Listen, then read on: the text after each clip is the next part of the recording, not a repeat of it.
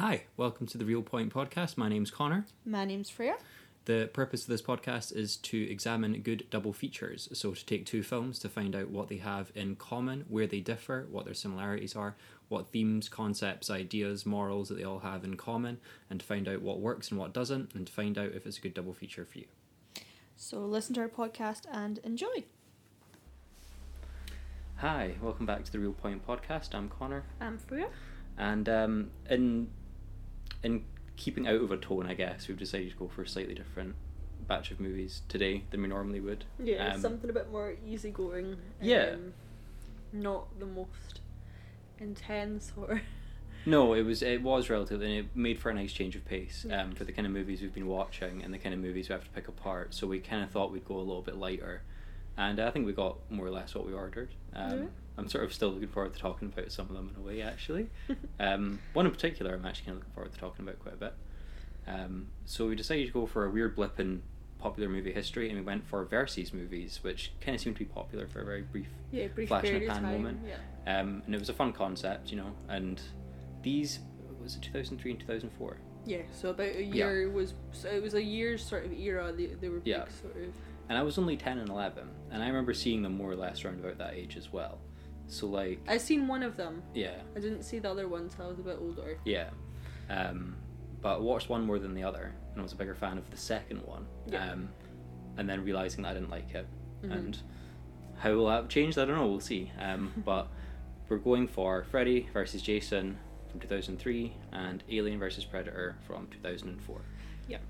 What's your relationship to either of these? Well, either of the franchises, so Freddy, Jason, Alien and Predator. So, AVP or Alien vs Predator was the first out of the two that I would have seen. Yeah. More so, I think it was like my auntie was quite into like the Alien and the Predator films, and I'd seen it at hers because she had that as a copy. But personally, the one that I've seen more is Freddy vs Jason. Just from growing up. Obviously I'm a big fan of both sets of films. But I feel like Freddy vs Jason's one of those ones that's a bit easier to stick on. It definitely is. Easy going and in contrast to the other one that we watched in this double feature, it was the easiest. It was the most easily sit down and watchable one. Yeah. Not that like Alien vs Predator isn't, but there is at least a little more seriousness. To it. There's a lot of tone and a lot of weird pacing between the two of them. But for me personally, this is a bit weird. But I've never seen a single Nightmare on Elm Street. I've never seen a single.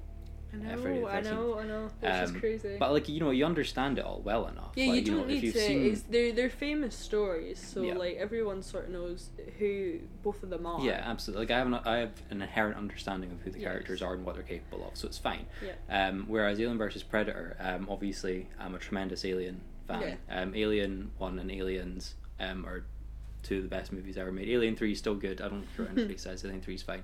Alien Resurrection sucks, and I don't like the prequel movies Ridley Scott's doing now, but I've always been a huge Alien fan. Yeah. Predator I absolutely love as well, but I'm not to the same extent. Mm-hmm. Like, I feel it's a lot of people, it's kind of like you are a Predator or you're an Alien type. I love both of them equally, but really my loyalties lie with Alien a lot more. That's the one thing, because out of all the films, I've seen all the Alien films, but I have not seen any of the Predator films. But that also has, in a funny way, like that has the weirdest back catalogue of people working on them as well. Because it was, I'm going to forget his name, but the guy who directed Die Hard directed the first Predator. Okay. John McTiernan. Okay. That's interesting. Yeah. And it's a good movie. It's a really good movie. I've never seen Predator 2. But then you also had the weird Robert Rodriguez directed one with Adrian Brody and Danny Trejo and all that stuff. Yeah, and that was a fun movie. It's not great, but it's fun. And also there's the new one that Shane Black came back to, which is not great. But you know, I like the Predator. I like the style. I like, you know, the intention behind the character and stuff as well. And I love Alien for the same reasons, if not for more personal reasons. I can't remember, because I know obviously Alien. Do you remember when Alien came out? 1979. 1979. Because I can't remember when the first Nightmare on Elm Street was. I'm feeling it was 80s. I'm not sure. I think it was 80s, but I think Friday the 13th might have been beforehand. I think that's quite an older story. Possibly, yeah. But yeah, so they're all kind of older stories. that everyone has grown up sort of to know the characters. I mean, even as a Halloween character, you've always got the sort of everyone knows who these are. Exactly, yeah. And I think that's why they work so well. So even, I mean, we can just talk about all of them sort of as a whole. Yeah. Rather than really, these aren't the sort of films to be dissected. No. They're not the most complicated sets of movies. No, but surprisingly, actually, after watching them back to back, there's individual moments in sort of each of them that I still sort of find myself being quite surprised at, with being not like super clever or like super charming, but just these little sort of things that just make it just that little bit more sort of palpable. I think, so I mean the first out of the two that came out was Freddy vs. Jason. Yeah. And it's sort of, not that, I mean everyone knows both these sort of films, but I feel like this is, especially for people in slasher films, this was a huge thing, and especially it's a very teen film. 100%. So it's one of those films, you know, when you've got people watching a film as like in a group of people, or people on dates that are wanting to watch a scary film, it's the sort of film they are going to go to. Absolutely. Like, I'm sure the first time I seen it, it was on like a DVD at a friend's house one night, like, you know, millions of years ago. Which both the characters do follow that sort of, like, it is, they are teen sort of horrors. Exactly. Friday the 13th obviously being a bit more serious than Friday the 13th. Yeah, I mean, from what I know about the sort of grand history of like... Nightmare on Elm Street, not Friday the 13th, And the grand history of like Nightmare on Elm Street movies, I only kind of just sort of vaguely know that as they sort of get more and more onward, obviously Freddy kind of becomes a bit more of a caricature in his own movies kind of thing, which is sort of bound to happen, especially because obviously the way Robert Englund plays him is with a real kind of... I mean, he's still happy to play the guy, which is still kind of endearing, you know what I mean? Well, Freddy vs. Jason's the last time he played. Oh, really? Yeah. Well, then, because they made the remake, and that was Jackie Earle Haley. Yes. Who's a great actor, by the way. But I actually never seen it. And I know they remade Friday the 13th as well. But I feel like we're not going to do anything in our previous episodes here. We're not going to go through the entire story, like point to point. No. I think we're just going to vaguely breeze through it, but just bring up the things that we find interesting sort of along the way. And I guess if you want to get straight into it, or do you want to? Well, I was just going to say, like, well, yeah, basically just get straight into it if you want, because this sort of leads into the point almost immediately, is, again, I've never seen Nightmare on Elm Street, I've never seen Friday the 13th, any of them. And at the start, obviously it's sort of narrated by Freddy, but it's just a supercut of everything that's happened in every Nightmare on Elm Street movie. Yeah, so it kind of catches you up. You don't have had to have watched and films. You've all seen those scenes, like the TV one when I'm the prime time bitch, like, you know, it's all there, like, you all know it. The bed scene with John Depp. Or is it the one with like the weird, is it the muscles coming out of the guy's feet? Yes. It's like a puppet thing, like, you know, you've all seen it, like, you've seen it on a clip show. It breaks down the basic story, like the origin story for Freddy Krueger very fast, and then later on in the film you've got Jason's origin story as well. I mean, both people, as you say, know these storylines, but it's quite helpful to just have something at the start, so it means that any audience can sort of watch it, and they basically know because then you meet Jason straight after as well. Jason immediately kills someone skinny dipping. And then, you know, the story kind of kicks off from there. So, I mean, one weird fact, which I did find out, was... Guess who was supposed to direct this film? Because this was actually directed by Ronnie Yu, who is an Asian director. The only other American film I think he has directed is The Bride of Chucky. Which is quite... Looking back in it, like, especially when you say Bride of Chucky... I love The Bride of Chucky as well, I really do. I'm not a fan, personally. They are very comical films. Yes, they are. Both of them. The commonalities are there. Like, they definitely share some kind of style. After we watched Freddy vs. Jason, I did sort of click with it because you'd sort of said it beforehand, and I had that moment where I was like, yeah, actually, no, that kind of makes sense. Actually, he has a style. He does, not that I've seen any of his other movies, but this could have gone in different ways. So, guess who was supposed to direct this? Rob Zombie. Oh, of course, yeah. But at the time he was obviously directing his House of a Thousand Corpses.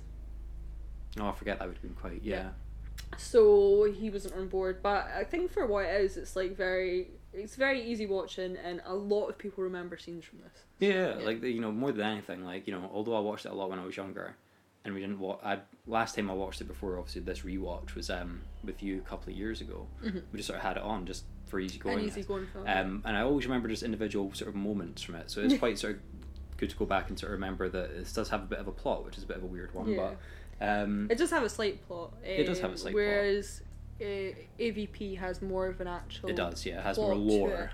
And so even if talking about starts of the film, so I mean you get led into the story for Freddy vs Jason, but with AVP, it's not so much of a back. You don't they don't update you on what's been going on. No, not It's really. not, No, it's they sort of assume that you kind of know. Yeah. Both stories. You have to have at least a basic understanding sort of going in. But which kind of tells a lot for. I mean, you can go into Alien vs Predator without seeing any of the films and probably still enjoy it. Yeah. But I think they're going more for the audiences of both films that love both those films that were wanting to watch them. Whereas Freddy vs Jason's more for a wider audience of teen slasher movies. Yeah. And they're the more easily accessible of all sort of horror subgenres anyway, and they make money. So yeah, definitely. And yeah, so it's. But there's nothing really remarkable about the actual plot of Freddy vs Jason. But the one thing that I did actually sort of pick up on, this is pretty much straight from the get-go. You're kind of you're told by Freddy that he doesn't have any strength anymore because the kids have forgotten about him. Mm-hmm. And so he sort of basically hires Jason in hell. He says he meets him in hell, I think. I think he goes to wake him up. Yeah. I think it is goes to hell to bring him back. To basically do his bidding for him. Yeah. So that the kids can start believing in Freddy again, and so that they'll think it's Freddy. And as that sort of plot point progresses, it sort of turns out that it's like a conspiracy by the parents of all the previous victims of the town. And again, I don't know if that was ever a plot point in a previous movie, but I was like, that's actually kind of clever. The way that they kind of make it into this weird conspiracy. It's not super fleshed out. Because part of the story obviously is he builds on fear. Yeah. Throughout all the films, so the only way you can really sort of stop that is by slowly getting rid of all evidence that is there, so that if people don't know who he is, then they can't really fear him. Exactly. Yeah.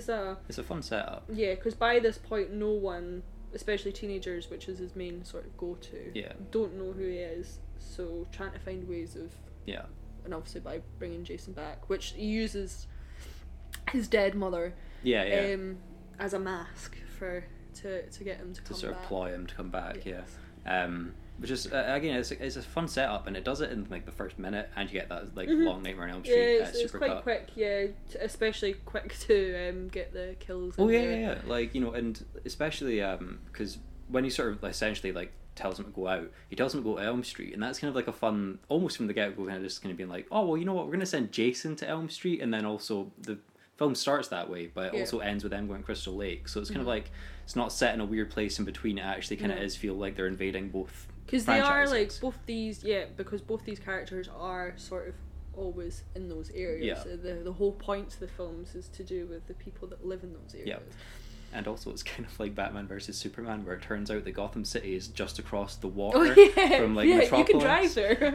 But apparently you can drive to Crystal Lake from Elm Street in a relatively short amount of time. I don't think it's so that's long. Fun. But and then straight after that it cuts straight to our main cast, which aren't really worth going into detail too much. We actually writing this down, I couldn't remember any of the cast members' names. I do have some of their names. The lead girl, Laurie. Yeah, I've picked up a lot of the names for a good amount of them, but for swiftness' sake, we've mostly just written code names, and by those code names, you'll understand exactly what we mean, because there's no. You don't need to have. There's no standouts here. It's just a typical teen setup. There's smoke. At least in this first scene where we all meet them, it's I've noted Kelly Rowland. You can just refer to her as Kelly Rowland.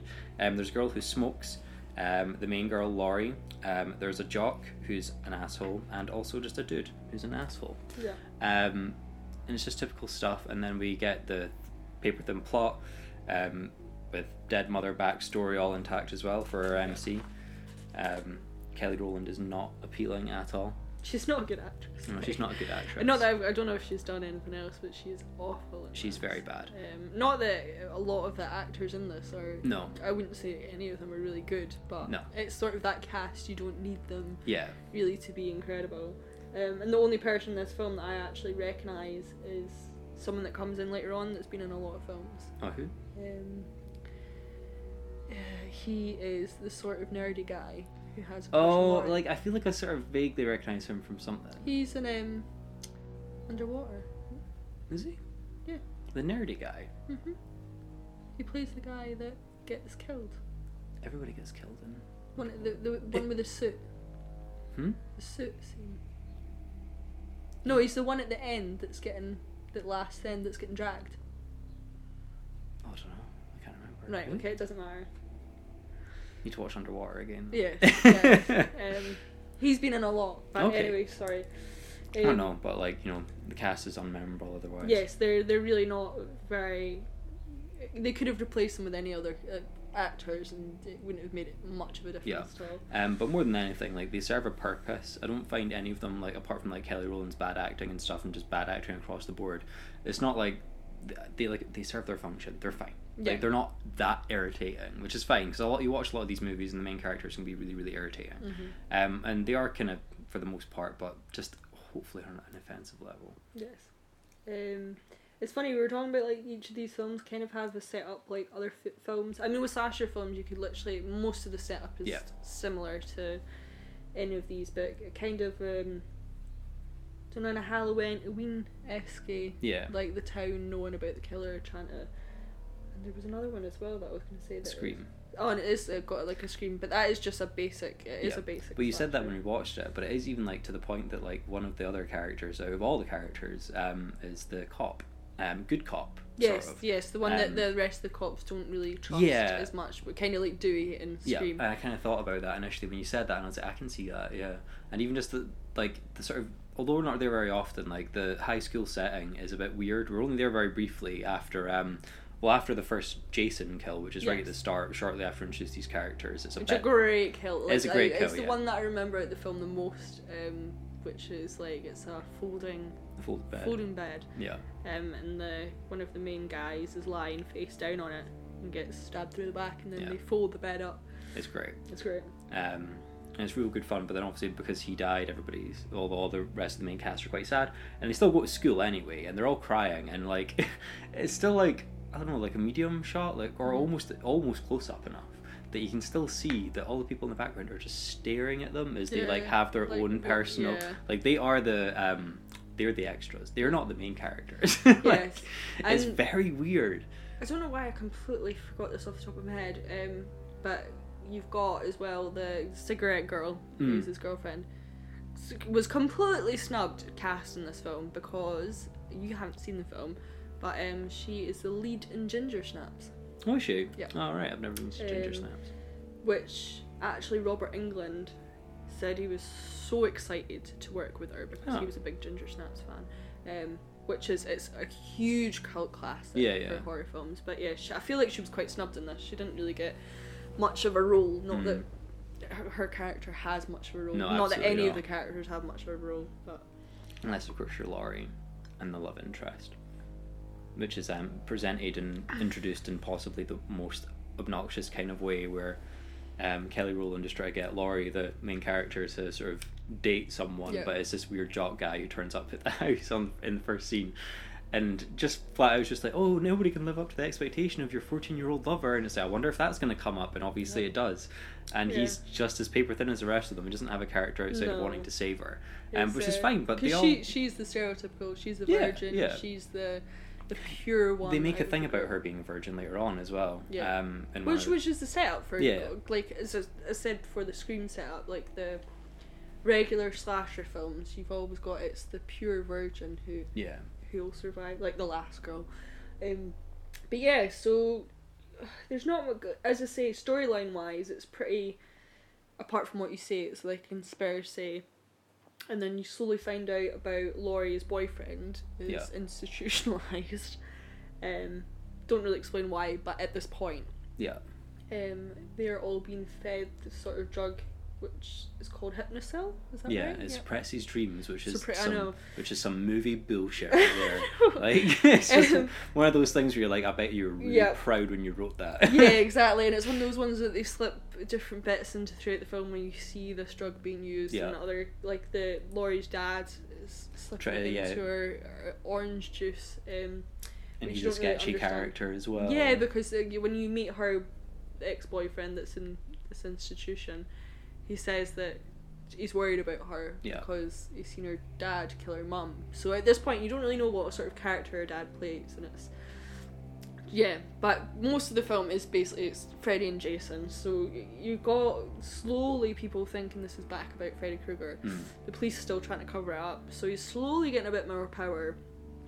And I think it's mainly from when Laurie finds out about the police station, his name, that it starts sort of spreading again.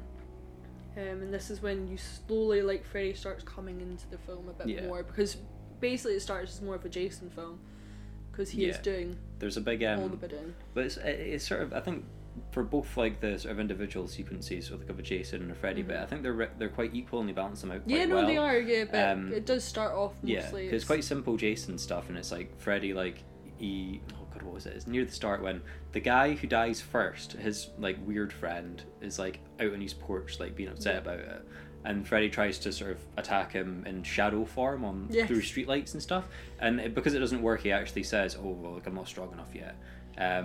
And so, but then that comes straight after a scene where we actually still are aware, because the main character has like a dream sequence where she sees a girl with no eyes and she's like, Freddy's not strong enough yet. So it's like, we've established that Freddy's not strong enough yet. The following scene is the one with the street lamps and the jock guy, and he says, I'm not strong enough yet. It's like, right, we know. And then it gets there slowly, and same with Jason. More scenes come in and more Freddy scenes come in, and they all sort of escalate in quality. So like, apart from like all the police officers think that this is Freddy, and it's only this young new cop to town that suggests the Jason cases, which no one believes is anything to do with that. They're just 100% sold on it's Freddy Krueger, which is kind of Freddy's point, and that's the whole point in this, is for him to get the notoriety for all the murders that have happened. So as he's like, you have a big scene as well, which is set in like a cornfield or a field in general. Cornfield it's sort of like a rave with all these glow sticks and terrible basic rave music. God, especially for 2003, it's just everything about this movie is 2003. Yes, 100%. So you've got this sort of scene, and you've got and by this point Laurie's boyfriend's broken out of the institution. Oh yes, of course, so he has. To come save her. There's a whole scene in the school where his little friend goes on about Freddy Krueger, and this is how everyone sort of... He's like, you should make friends with coffee. Yes. It's very cringy. Yeah, very cringy. And everybody looks on. Like, again, it's all the creep. Like, staring. I know it's very dramatic, but surely some people would still be going about their business. Like, you know, I know I'm a rubbernecker too, but I mean, Jesus Christ. By this point, it's this party, you get introduced to the nerdy character, if you will say it, or the dork. I've just noted him as the dork. Yeah. I could easily just call him Milhouse Van Houten though, for like just how much just a little wimp he is. He's great. I know. You get introduced to the stoner kid. Oh yeah, the worst one. Who looks like Jay from Jay and Silent Bob. He does. Which is weird the way they sort of introduce him. Is like he's standing in a queue for the Portaloo. Talking about, and he's like, oh yeah, like I heard that Freddy Krueger like actually rips you to shreds and stuff, and just as like the first jock boyfriend who got murdered, girlfriend, smoker girl, sort of walks past and hears it and like hits him, and he's like, oh damn it, like I said that at the wrong time.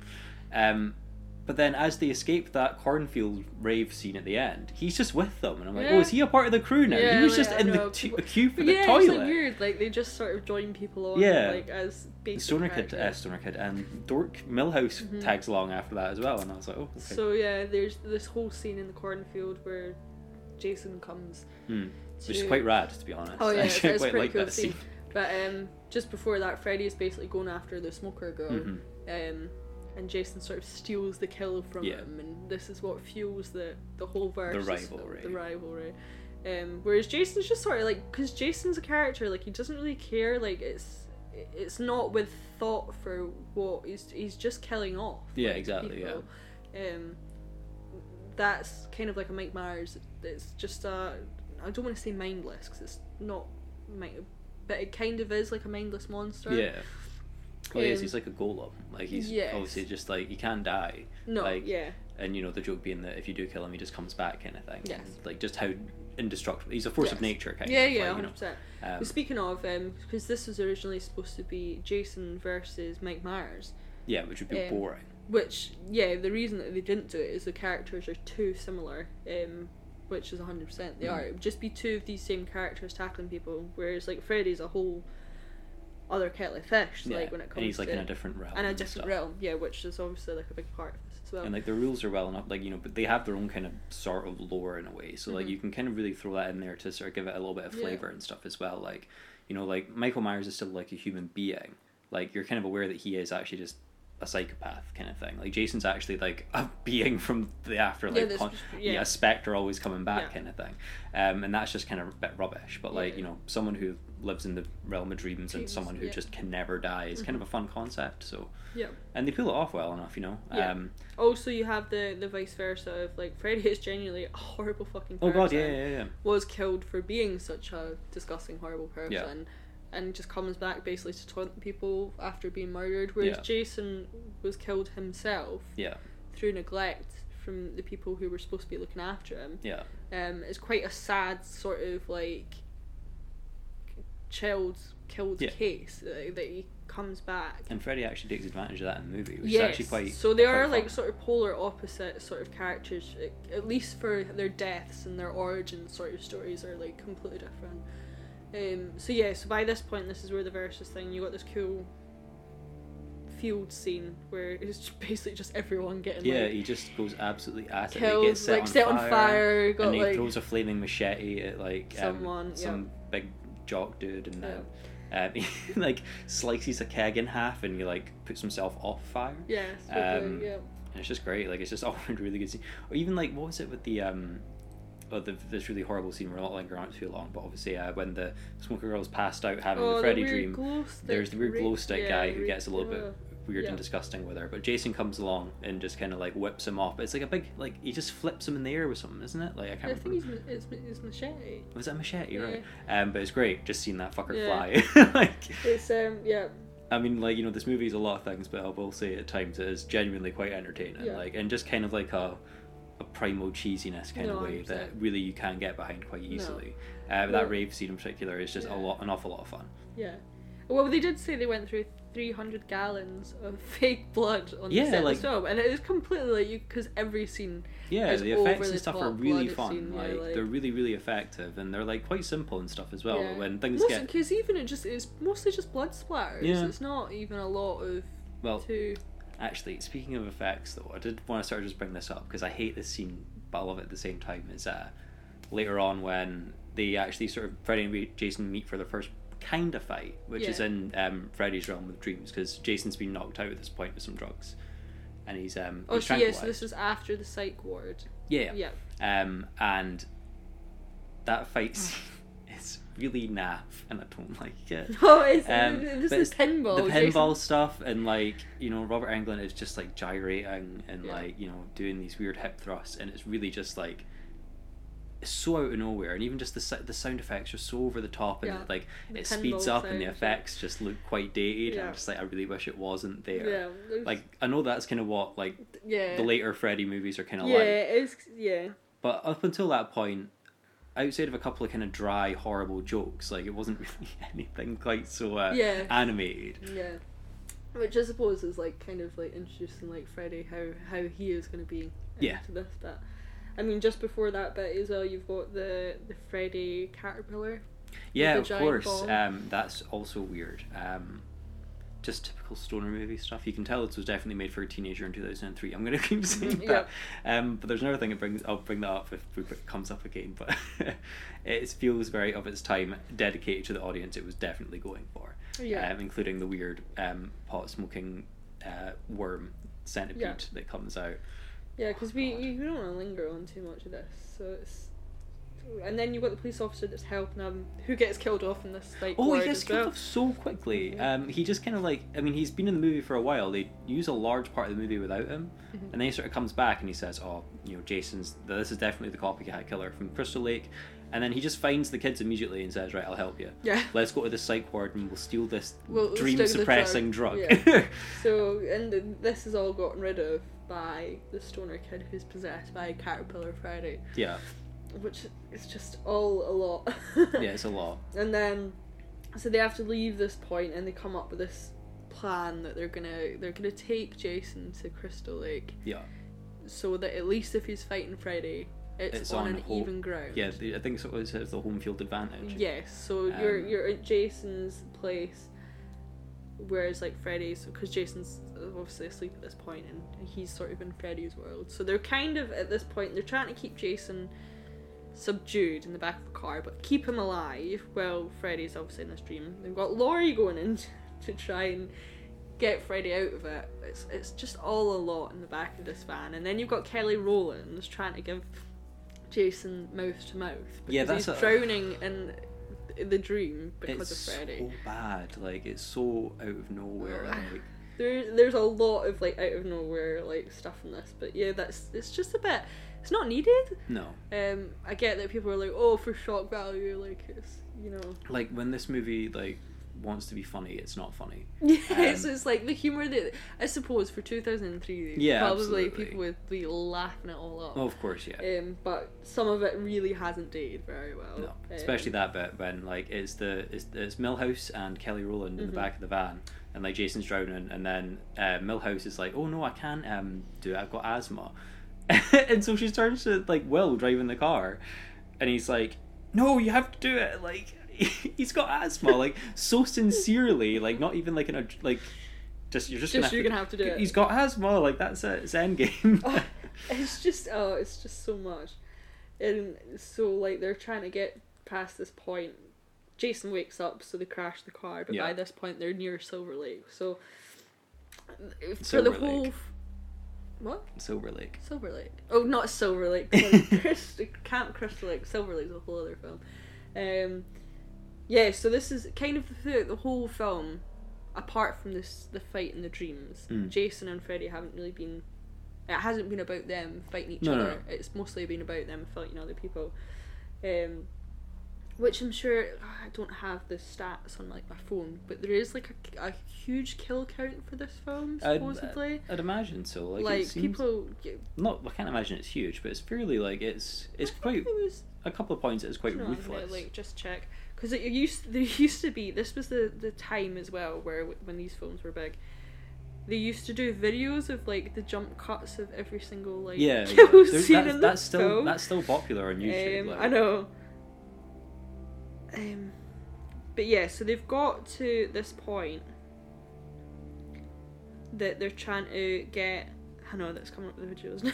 It's like I just want to know the like amount. That Jason's on ground. He's awake now, so they're trying to get Freddy out of the dream world and into the.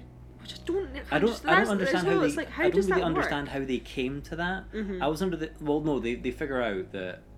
There's a bit where they all meet, and when the good cop finally shows up and sort of tells the kids that he's going to help them, they have a big sort of meeting, and then the main girl gets a dream sequence again, and she rips Freddy's ear off, but she's holding it in her hand. When she wakes up, it's in her hand. So the idea being that like they can sort of bring him back when she wakes up. So like they knock her out so that after a certain amount of time she will wake up, and if she's holding on to Freddy, he'll come through. Yeah. And then that's what ends up happening, and like.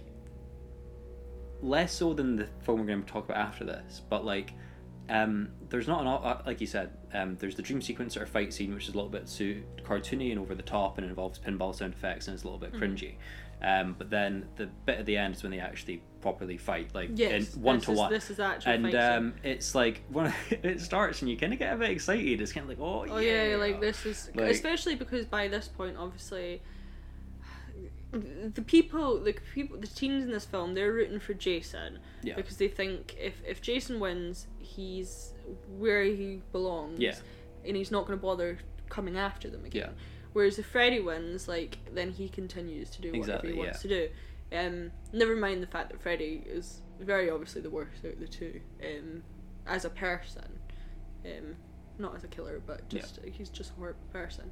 So you become like rooting for Jason by this point. I mean, it works with both these films. It has a strong thing like that. It makes a hero out of one of them. Yeah, out with one of them, even though they're both bad characters. Yeah, and I think it's probably layered on a bit thicker in their second film, but I think it works in the long run. You know, it's kind of hard to explain why, but we'll try and figure that out as we go. So, but that's why I think it works better. Yeah, so you're rooting for Jason kind of at this point, and when it starts, you've got like they're finally going at it, and then Jason's sort of getting like It's quite good. We know it's quite even at the start. It's back and forth. And then Freddy sort of gets ahead Yeah. and then manages to pin down Jason with metal rebars and stuff. Yeah. And knock him about with some big gas cans. Yeah. Big gas tanks and stuff. And then so you're sort of kind of like, oh god damn, like obviously Freddy's so over the top and he's so like laughing it all up and stuff. And then you get the one point where he tries to do something and then he can't. I think it's like a cart to go down to hit into Jason. Oh yeah, and he can't get to move, and that's the point you like see Jason like pull the poles out of yourself, and you're yet again like yes, like you know that final fight scene. They start fighting each other again, and Laurie and her boyfriend at this point are just trying to get in a boat to go away. Oh, they're burning the walkway because they're fighting they're fighting literally like on the walkway out to the lake. Yeah, trying to burn it to sort of help because Freddy was killed by fire and Jason was killed by water. So out of the two, like the fire's obviously like Auntie Freddy. Does she sort of get involved in the fight? She does. Not really. No, it only really kind of comes out in at the end where it kind of looks like Jason's won, and then there's kind of like the aftermath and stuff, and the two MCs are kind of like lying on the ground, kind of like catching their breath, and then you're kind of faked out because it looks like Jason's coming out from like the fire, so it's just like a big leg and you can see the machete, but as it pans up you realise that it's actually Freddy.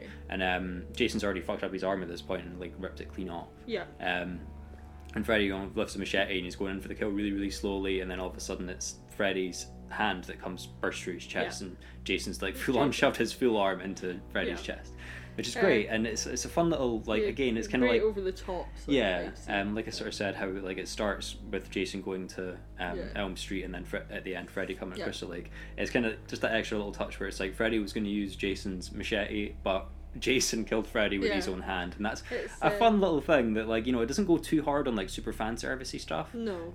There are a couple of moments, like I think near the start there's a dream sequence where she's walking through the police station and there's like, is it a missing children's poster? And they all look around. Is that a thing from a previous movie? I feel like it is. I think it might be. I can't off the top of my head, like it's been absolutely years. But there's girls with the skipping ropes and stuff as well, and that's from previous movies too. There is a lot in this movie that is like fan service towards like die-hard fans. So there's a lot in it, which is good. They kind of keep the storylines and they do refer back to the originals, which is quite nice. But yeah, no, it's kind of just like this good little fight scene at the end, and by then you don't really care about the main characters. You only really care about Freddy and Jason. Well, just get a good last line in, like when she's actually about to kill Freddy full on, where like obviously Jason stabs him with the hand, but she cuts his head off with the machete, and she screams something. What is it like? I'm your worst nightmare, bitch. I'm sure it's welcome to my nightmare, bitch. Oh, is it right? Okay. Because it's like here I am being like, oh my god, it's such a good line. No, it is. Yes, of course, because trying to use Freddy's lines against him. Yeah. So yeah, no, that's like it's basic. It's like not too long. It's quite a nice short. No, film. just short of an hour and 40. Yeah. It's quite easy breezy. I mean, obviously with these things you can't really expect go in and just get a full on Freddy versus Jason movie. You have to have the pasty layer in between it that keeps it all together, and sometimes it can go on a little bit too long with the kids and the back and forth, and I kind of just want some actual things to happen. More fights and stuff, but for the runtime, like, it's fine. It was alright. Like they managed to fit in some storyline which they obviously wanted throughout this. Yeah, like you know, it took the plot relatively. I'll say it took it seriously, but at least I can tell that like whoever sort of wrote it or whatever were definitely trying to scratch their brain as to why this would actually happen, and I think for the most part it's believable to an extent. So yeah, this all in all like pretty good. Like feel like nice easy slasher film to watch. I mean, it's fun.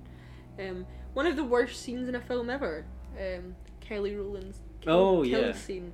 She's taunting Freddy Krueger, talking about how he probably has a small dick. Yeah, Jason has a huge dick. That whole it's not great. Or Kelly Rowland when so cringy. When Kelly Rowland gets all weepy at the start when she's like, it's all messed up, when like, you know, all her friends start dying at the start, and she's just having this whole speech almost to herself, but everybody in school's still watching her, which is just super weird. Like, I wonder if she's ever like rewatched this back. I don't know. Like, it does make you wonder.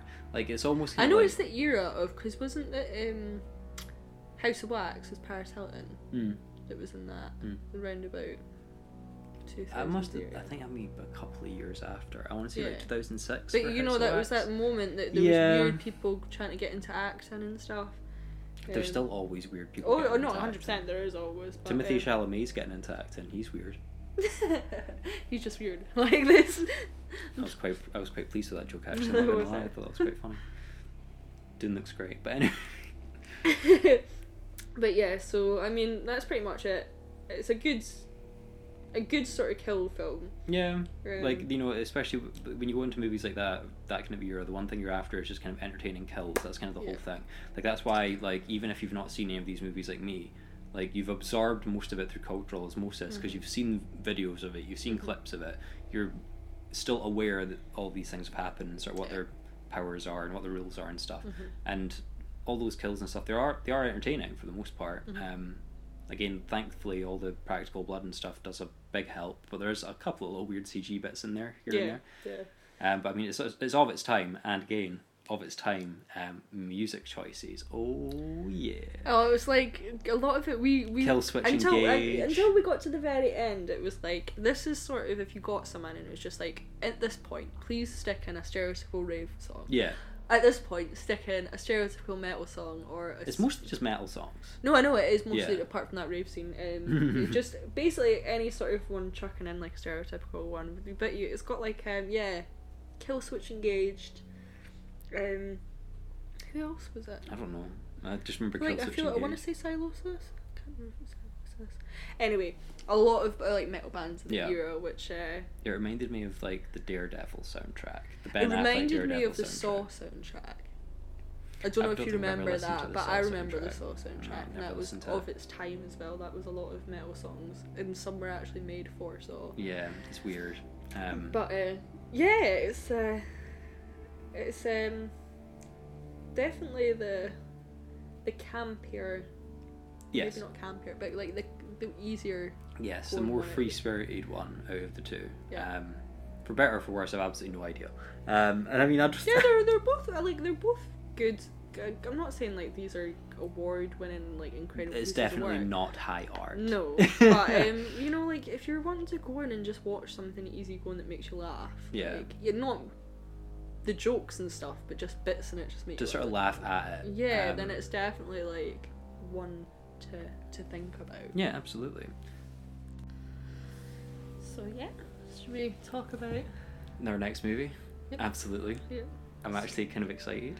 Yeah, like this one, I feel like there's maybe a bit more to talk about. Yeah, slightly, like This is actually kind of one of those sort of moments where I'm actually kind of glad that we're doing this in a lot of ways, because it means that this is the first time I watched this movie in many a year. yeah, me too. Yeah. I thought this was a great movie when it came out when I was a kid. I was very, very young, but that's just because, again, like any sort of young kid would be who's seen Alien and Predator, would be like, oh, they're fighting now, great. Like, you know.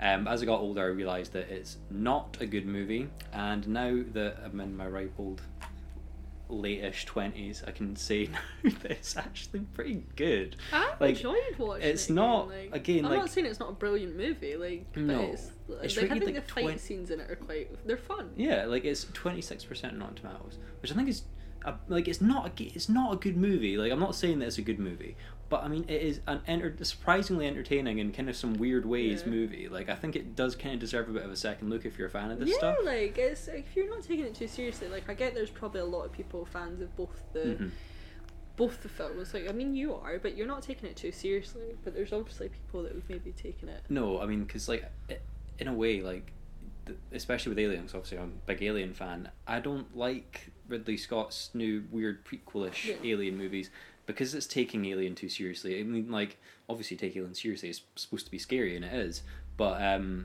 you know, the mystery of Alien, where it comes from, is the appeal of the original Alien movie for me. I don't need to know where it comes from. Yes. And especially in the way that it's presented with like some kind of real godly influence, like it's just a bit too much. Like Weird Michael Fassbender. Yeah, it takes itself it thinks too highly of itself, and it's Alien. I'm not saying Alien schlock, but it can be, and that's fine. Yeah, like no, 100%. And I feel like it's fine for what it is. Yeah, like, absolutely. Like, you know, it certainly sucks at moments, and it's also quite long. It could definitely be done with getting a bit trimmed, but it's because it at least has a little bit more sort of meat on its bones, mostly just in terms of character. The character work is still like, quite weak. But it's better than obviously Freddy vs. Jason was. Which mostly just because of the main character. Yeah, like Freddy vs. Jason doesn't matter who plays what, and you don't really need any of them sort of. Yeah. It can be, as I say, chop and change for anyone. Whereas there's a bit more of, even the first sort of, not the very very first scene, which is like a kill at the very start. Oh yeah. But then straight away it goes into sort of a, whatchamacallit, like a recruitment. A treasure hunter kind of movie. It's like us building the team. You son of a bitch, I'm in.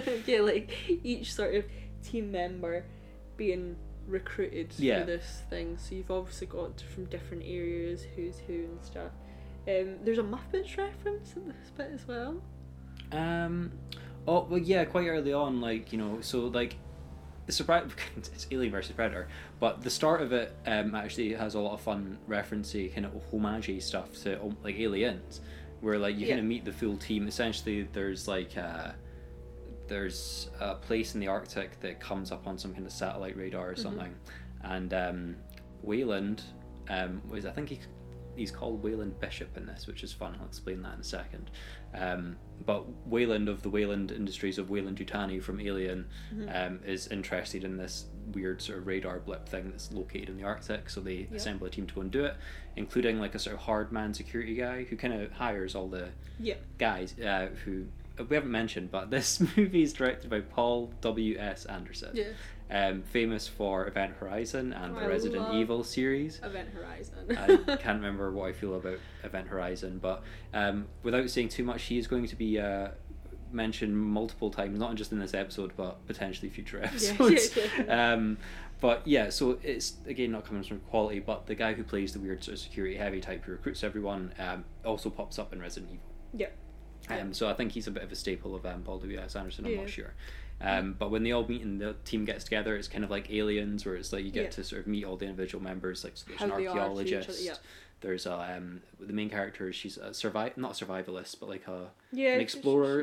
Kind of an explorer, kind of thing. Survivalist. A guide. And then you've got the scientist, played by Ewan Bremner. Yep. Which is weird. It's one of those movies that like he's in like so many random things. But then he's not good. But I think he's like good. Yeah, he's fine, and stuff. But yeah, it's always nice to see a. But the gentleman playing Wayland Bishop is obviously Lance Henriksen, who actually was in Aliens. He was, funnily enough, he was Bishop, the android, at the end of Aliens, which is why he's called Bishop. There's also a great bit where obviously our MC Lexi. Yeah, I think it is Lex. Lex. She is kind of adamant that she's not taking this team unprepared into because they won't give them the time to prepare the team. And she says that that's impossible. Yeah, and when she goes into his office, he's actually playing Five Finger Fillet with himself, which is the reference to Aliens as well, where he does the Five Finger Fillet really fast, which I thought was just quite neat. I was like, oh, that's kind of fun. Obviously movie has to happen, so she decides to go anyway. There's literally no muss, no fuss. No. And they descend this Arctic hole, which they just before, I love that they basically set up how the film's going to go very fast when she says that she'll give them 3 rules. So like the first rule is no one is alone.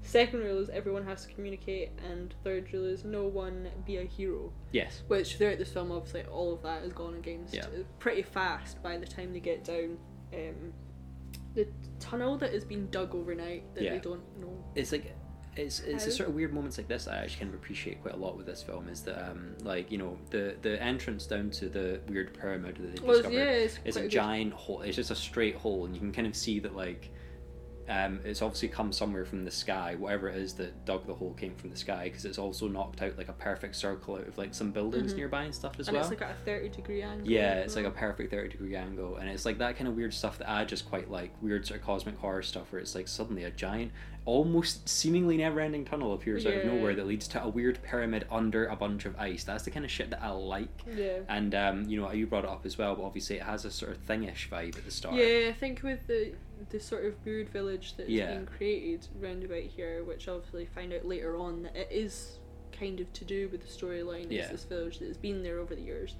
It does feel very thing-esque. like especially when you don't see straight away like the first kill, was obviously a predator kill, but you don't see much of that, No. and it's just sort of it's I think quite it's just it's an interesting, interesting like a idea little for a old- setting. Mhm, Like, you know, yeah. because especially I think Alien, you always kind of think there's never really an Alien movie set, especially on Earth or like planet side for the most Yeah.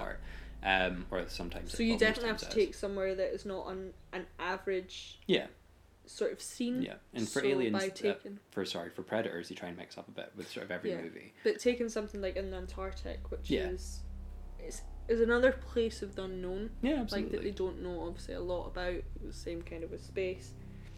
It's interesting. Yeah, and they descend down into it, Yeah. nearly facing an accident of Wayland wheeling away Mm-hmm. down a hole. But then they just kind of get in, no bother. They set up camp, and they get inside. They realise that it is a pyramid that's Yeah. a mix of all different ancient cultures. So Yeah. I think it's a mix of like Egyptian and Mayan. I can't remember what else. they said. Aztec, yeah. Which is unheard of. So this is a first discovery for Wayland. Like Mhm. he will be the first to discover this sort of temple.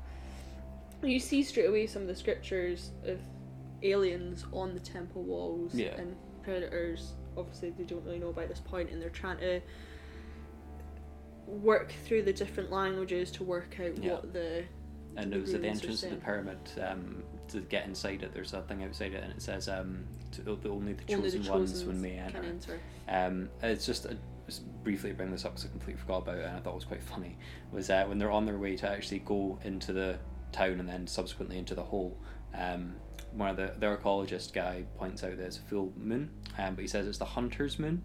Oh, that of course. Which is just Yeah, funny little bit yeah, about. a little. Yeah. And yeah, so like we sort of throughout the point of them kind of like going down the tunnel and then getting to the pyramid and stuff, there's a lot of back and forth sort of showing what the predators are doing sort of as they're arriving. So they're like suiting up, and you get to see like the sort of weird holomap of like the pyramid and like the structure down below it. Particularly the first time you sort of see that on the Predator ship, and then it goes down to like a level that's like way down below the actual pyramid itself, and we get to see the alien queen, which is weird choice. I'm not going to talk too much about it, but what I did like immediately was just the kind of look of it. Like I thought it was really cool, because obviously they've got it chained up and they're It's just actually the using frozen- it. Yeah, the frozen. like the fact that it was frozen, and even just like the look of it as well, just the way that it's like covered in frost and stuff, and it's all icy, just Yeah, it's pretty cool. really cool stuff. Yeah. Which I think there's a few bits in this that are just like they There's a look lot quite of stuff cool. like that. Even the whole pyramid itself is kind of like a cool concept. I mean, they slowly find out that the rooms. Well, they find the weapons first. In the Oh yeah, they find the alien. So they realise that there's some sort of. They keep making references to like hunts. Yeah. And hunting. They realise that these are sort of hunting weapons. They take them off. They're warned not to. It's sort of booby traps, and it goes into sort of like an Indiana Jones-esque like all the walls are booby shifting. traps. So all the walls and the floors and the ceilings are like starting to move, and they work out that it's every 10 minutes. It moves at a different level, so it's constantly changing. I mean, you've got other films like Cube, which do this sort of move, so they can't really work out where they are, or the only one that can is the lead Lexi, who has a compass sort of. Yeah, she's got a compass on her, and she's kind of They're trying to work out where about. When the compass sort of got first established, I was like, oh, here we go, it's gonna be one of those things, because she looks at it just as they arrive, and she finds that they're like northwest or something. Yes. And I was like, oh, this is where the compass is going to start going crazy. And it's like, oh, where are we? Oh, we're entering some kind of electromagnetic field. Yeah. But no, she actually uses it as a Use compass. it as a compass, Which is actually such a surprisingly nice touch. Yeah, genuinely the little things that do actually like keep into how you would genuinely work out. She's actually prepared. And she is like... I mean... she is like, you know, again, like... She's not completely she's not completely two-dimensional, nor is she completely three-dimensional, but she's somewhere in between, 2.5. Yeah. Like, you know, she's actually just a really good main character. Like, she's actually quite likeable. You don't find out too much about her history, you don't find out too much about her family, because there's other characters that, like the Ewan Bremner, the scientist character, He's going on about his kids. You find out he's got kids, and it makes you obviously feel for the characters, especially when they're killed off. things like that. But you don't get this with her. You've sort of got, she's there to do what she's doing, Yeah. and like that's basically it. And she's good at what she does.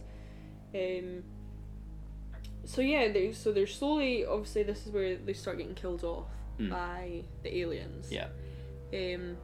Because by this point the predators are on their way down. I think they've just sort of arrived. Like they I think just shortly before once like the weapons got taken, stolen, they were definitely they inside by realised that they point. were like, what's going on? Well, they realised the weapons have been taken, so they sort of quickly try and get down. So you see all of that, and then you start seeing the aliens slowly. You've got the face huggers. Yeah, they arrive pretty quickly. They arrive pretty fast, and obviously you have the sacrificial chamber as well. Yeah, where the eggs come up in. Where the eggs come up in. But what did you say this room was called again? The sacrificial chamber. Yeah. And obviously you get the whole bit where you've got the people that have been sacrificed, and they're like, oh, something's burst into their chest, or like taking something out, like their heart, and then you've got the woman that's like, that's not where the heart is, and the bones have come outwards, so something's came out of them. Obviously, like just like woo. Just so happens that she's one of the first. Yeah, she's one of the first. Apparently, like face hugging to actual chest burster incubation time is quite short. Oh, these very days. short in this. But I get, well, you can't. They can't keep like the storyline isn't to go and that sort of the build up. It's more what's going on. And they're also like they're quite I don't really know what to say, but like they're quite short-handed with giving you the aliens right up front straight away. Like they kind of let you see the predators more or less kind of immediately. Like they sort of turn up at the camp first, and then like slay a bunch of the security team there, and then they sort of stand at the top of the tunnel, and you can get, and they just come out of camouflage so you can see them, and you're like, cool, there's 3 of them. The aliens kind of get held off for a little bit. Like you only briefly see the face huggers, and then chest burster comes out. You don't even really get to see the full chest burster. It cuts away immediately, and then it's not until Ewan Bremner and that guy who, yes, he did make that Muppets reference, where the sort of weird mercenary guy called Ewan Bremner Beaker. Yes, like, from the Muppets. that was it. That was it. And it's those two that kind of get to see the aliens first, and I quite liked that bit where I think it was Ewan Bremner when he was looking down like the weird triangular because they're hallway. looking at like all the different hallways, and then obviously above. And it's like it's just you see the aliens sort of straight on, but it's just like the front of its head that's kind of coming out of the shadows, and it just looks really cool. Like, I mean, there's a lot of weird naff special effects going on in this movie as well, but like at moments where it kind of wants you to look at the creatures and think, damn, that looks, it pulls it off. It's not like bad, like you were talking about like the Alien prequels,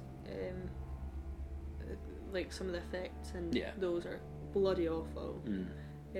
But it's like when they show you them, they do show them. It's the same with the Predators. Whenever they do show you the Predators, it's pretty cool, and you're like, oh, that's. I mean, there's still a lot of CG aliens in this movie, but like the moments where it's clearly a actual prop or like a costume or an animatronic, like although brief, is appreciated, especially that one where it's just kind of creeping out from the shadows a little bit, and it's just menacing those enough. Scenes are a lot better than obviously the really. And it even gives it it even allows it sort of time to do like stupid stuff that everybody just kind of likes, like the weird quivering lips thing just before his mouth opens. And just lets it like have those little moments. Everything, like all the little bits. And it's shortly after this. I know we are skimming over the whole thing. Yeah, because there's no point. It is like this isn't really talking about like the history and stuff. It's just mostly like how the films work and everything. But we get our first actual proper fight scene almost immediately after this bit, where it's kind of great. Like there's a little bit of a build up to it there, where obviously the humans are kind of running away and they run into the predators. But then the alien comes along and stabs one of them, and it's just a whole fight scene. You kind of think this one predator in particular is a badass. Like, oh wow, this guy's really taking it on. But it just goes on for ages, and he's the one that actually ends up dying in the end.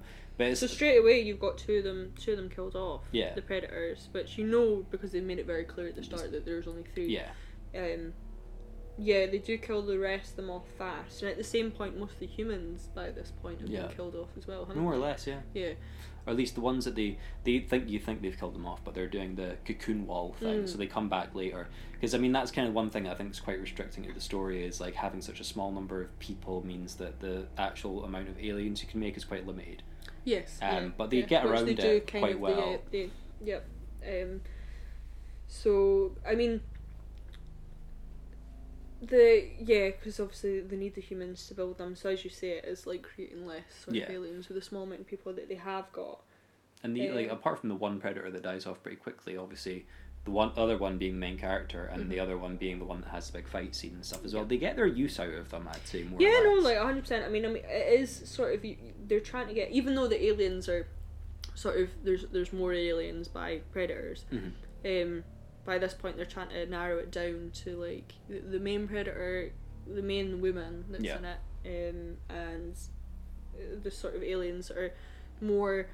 Doesn't matter which one they are. Yeah. Like, it's just sort of being used as that, and this is at the point as well where you get the back to like the Freddy versus Jason, you're having to choose a side of out of the two of them. They're not anyone that's helping you really. Well, not by this point they're helping you, but you kind of had to choose what was the best out of the two to sort of, and their knowledge of it is if the aliens win and the predators die, then planet Earth is fucked. Planet Earth can be wiped out. Well, they don't know for they definitely know that a large amount of the population will be wiped out.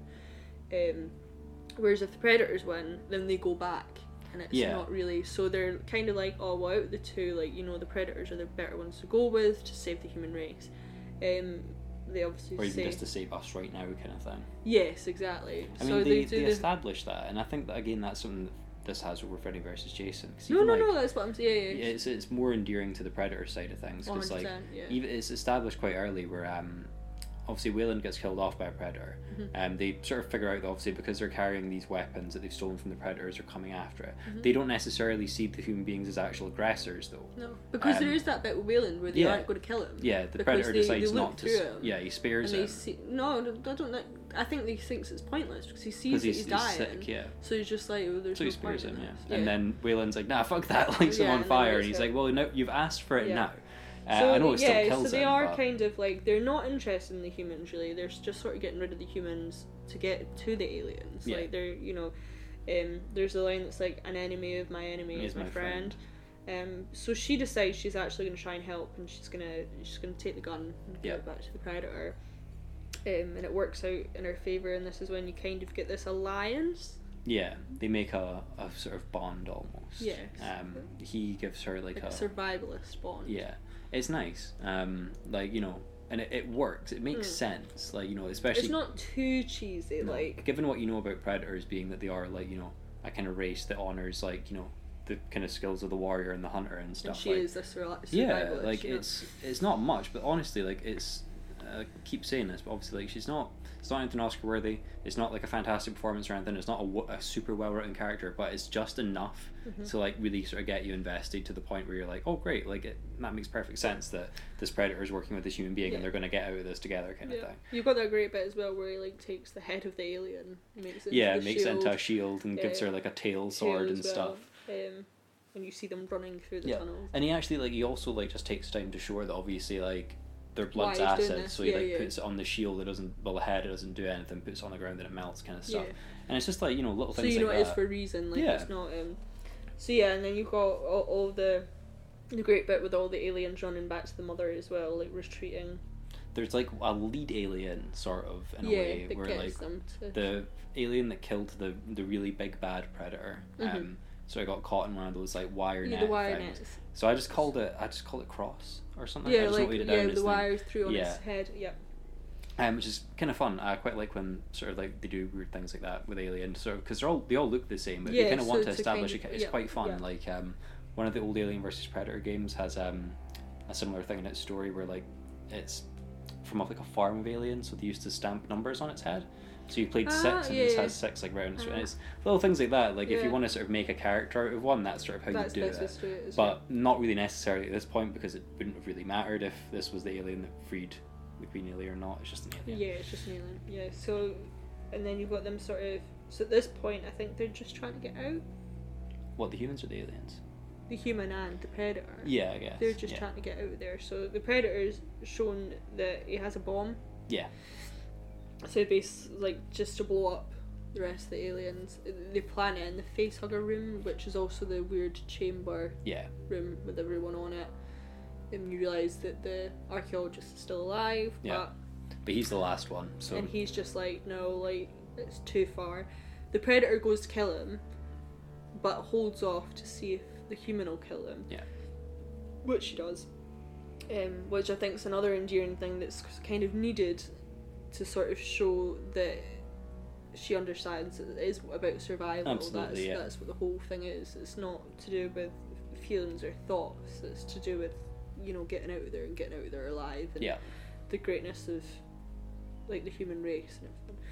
So you got the bomb being laid, and then you've got like the great bit where they jump on the cart and speed up the tunnel while the bomb's going off behind them. There's also a Predator reference in that bit where when they're about to escape on a cart up through the tunnel, the Predator gets like grabbed by an alien, and she says, "Oh, you're one ugly mother" for Predator.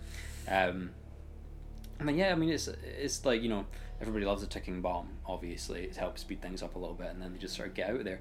And obviously, with killing off the archaeologists and stuff as well, it's only kind of like a due diligence to just let you know that, by the way, everybody else that came on this thing is now dead, so you feel free to leave now. Like you can, there's the door, and they escape, and then questionable as to whether I liked it or not. Final climax sequence where the Queen Alien bursts through the ground and sort of gives chase and starts fighting our characters. I mean, I'm not like I can't even really think about what I felt about the sort of Queen Aliens. I mean, I can take it or leave it. Like, Queen Alien stuff's fine by me if you want to make me nostalgic for aliens, but I don't like, you know. It's not needed.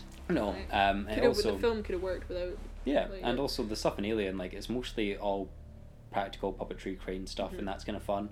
CG not really that interesting. No. But it definitely sort of had its moments, you know, like there's a Predator death fake out, and he swoops in at the last second to like get the Queen Alien in the neck just as you think that it's going to kill the main character and stuff. And even that little bit sort of like, you know, again, it's kind of like when I said in Freddy vs. Jason, when they sort of get to the end and they start fighting, you're kind of like, yeah, let's go. Yeah, you're like, there's a bit when the first fight in Alien vs. Predator starts, the first big one, you're kind of like, yeah, fight, like, let's go.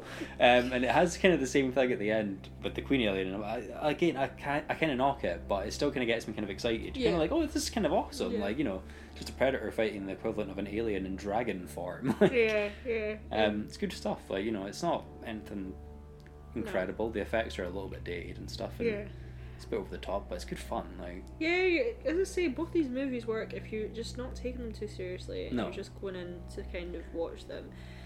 I mean, the films that all these films come from, like the Nightmare on Elm Street films and the Friday the 13th films and the Alien films and the Predator films, are incredible films in themselves. Like, so like cult worthy and incredibly made films. That we already know that these are well-made films. You don't need. I mean, as soon as you put a versus thing in there, you should really know that it's not taken too seriously. Like, you've got the serious versions of this. This is just kind of something going in that you can kind of switch your brain off for and just sort of like, enjoy it for what it is. I think if I was to suggest one thing, like maybe watch them the other way around.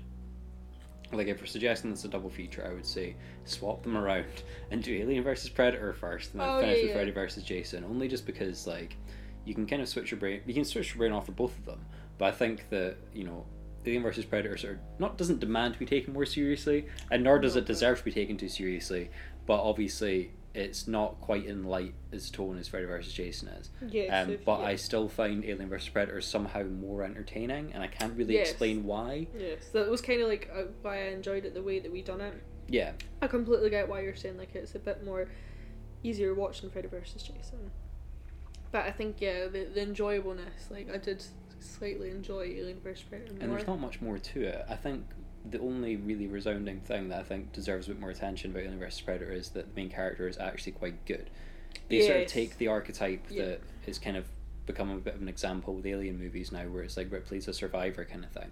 Which didn't really, you know, at least the way I sort of see it, Ripley's 1, 2 and 3, like 4 doesn't matter. It never happened. It's fan fiction. And you know, like to sort of take that, like they tried it with like even Alien Covenant with the girl's name I'm gonna completely forget. Daniels, I think her name was, and they tried the same thing and it just didn't work. They tried to sort of take what Ripley's character was without really putting it in.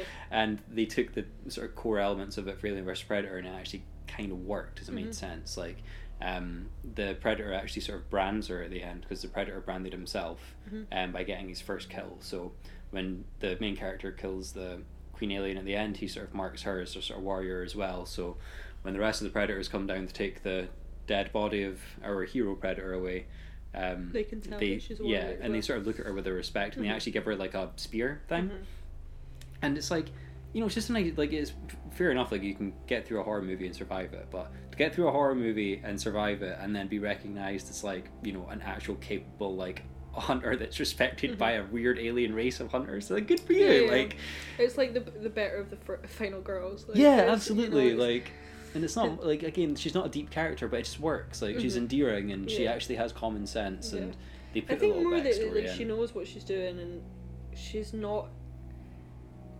too emotional in this. No. Which I feel like is the problem. Like in Freddy vs. Jason, which is a lot in those sort of films, you have the really emotional, like, innocent character, which, like, is what Laurie plays.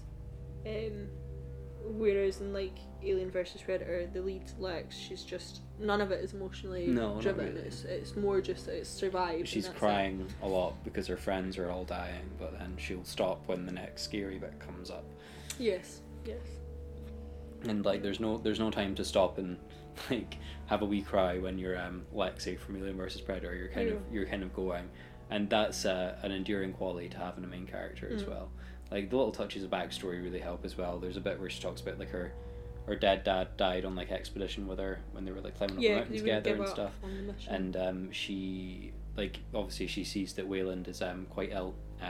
She's trying to explain to him why you shouldn't come along. Yeah, he's pretty much, like, close to death, which is why the Predator spares him, so you can see that he's so ill. But, like, the fact that she cares enough to say, you're not coming, or we're not doing this because you're not well, kind of thing, just means to show that, again, like, your character's a human being, like, she's a nice enough person. Which has that great bit from Wayland where she obviously explains that they got to the top of this peak and she shared a bottle of champagne with her dad. Yeah. And then on the way down, like, he died from a blood clot before he even reached their camp, and she's trying to say it to, like, obviously dissuade Wayland to go on the journey, and Wayland straight away is like, no, but do you think your father remembers, like, dying on the way down, or do you think he remembers his accomplishment, like, at the top of a mountain drinking champagne with his daughter, and it's kind of like, oh yeah, the same mindset. Just like, again, like, looking at, like, the scores and stuff for this movie is surprisingly low, and I don't see it. Like, also in a world where Alien vs. Predator Requiem exists, I really don't understand that, because like, I've not seen that in a million years, but I can guarantee you that it's definitely bad. Like, I never would have expected watching Alien vs. Predator now that I'd actually come out of a bigger fan of Alien vs. Predator than I was years ago. And that's the last thing I would have expected, but in a world of AVP2s and Alien prequel movies and Shane Black's The Predator, then I actually think we've kind of got a better deal. Yeah. I think all in all, like, these work quite well as double features. They're both easygoing films. Like, as I say, versus films aren't really there to take things too seriously. No. And for what they are. I mean, as I say, like, you were saying about, like, AVP2. There was supposed to be a Freddy vs. Jason 2, but kind of glad that didn't happen. Like, I can't even imagine what you'd do, to be honest. You'd have as they say, like, they did. They started a comic book series after Freddy vs. Jason, and the second film wasn't made, which is Freddy vs. Jason, and then it's introduced to Ash vs. the Evil Dead. Oh, right, okay. That's in the comic book, and that was sort of because the second film wasn't made, so that's probably where they would have gone if they were doing the film, which is a cool idea, cool concept, but as I say, these things work as sort of like a singular film. It's not something that you're wanting loads of sequels to. It's just something like mind numbing and something you can stick on and sort of enjoy for what it is. That's it. Absolutely. And but it's probably the last sort of good installment either of these particular franchises. I mean, I don't know what well, obviously they've not inputted to Friday the 13th or Nightmare on Elm Street in a long time, but yes. Well, I mean, they've done the Friday 13th, the newer ones. The remake. Was there one remake? No, I think there was two. Was there? Yeah. Oh. So. I can't keep up with it. But yeah, as you say, after the points of these films is kind of the points of these films. Yeah. Where they're, sort of like, they were good and stuff. But yeah, no, I think it made for a refreshing change of pace. I mean, yeah, we just wanted to do something a bit more easygoing. That's especially with this quarantine at the moment. Yeah. And when you watch two movies back to back, not gonna lie, it's pretty exhausting. Like, especially for some of our choices already. There's been a lot of it can be a bit draining. So sometimes watching 2 movies back to back that are actually just a little bit lighter is not a bad thing at all. No, not at all. Especially because I think overall in the end, I think it's a successful double feature, probably more so. Yeah, but so yeah, you want to say what we're doing next? What are we doing next again? Next one will be... Do you want me to tell you? Yeah, go for it. Oof. Oh no, what was it? So we'll be looking at... Oh, I can't remember what we said this was going to be. Black and white surrealist body horror? Oh my no. I know, this is going to be like the hardest watching of all of it, because both of the films that we're doing, I am absolutely petrified of. And I've only watched these films... I've watched one of them twice and I've watched the other one once because they actually make me sick. One of They them work that is well. one of them is one of my least favorite films of all time. I think it's scary, too scary. And the other one is actually one of my favorite films of all time, just probably in general. Yeah. But I don't find it particularly scary. No. Well, I'm the exact same. One of these are one of my favourite films ever made. Yeah. One of them is generally so sickening that I really do struggle to watch. Yeah. So, I hear you, yeah. to actually watch these throughout it's gonna be a hard one. But should I say what they are? No, just leave it No? there. What weird black and white things can people figure out for them? Black and white surrealist body horror films. I mean, there is only a fair few. I will say they're both from different places and different directors, but they are some of the archetypes for and their plots have nothing these in common. genres. No, completely different films. I mean, obviously, there's influences from a lot of not just surrealist film, but surrealist art in general.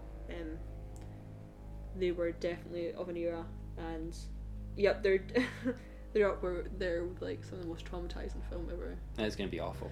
It's gonna be awful. But yeah, so you can come and enjoy that if you would like next time. Yeah, absolutely. Well, until then, have a good one. Stay safe. Yep. See you next time.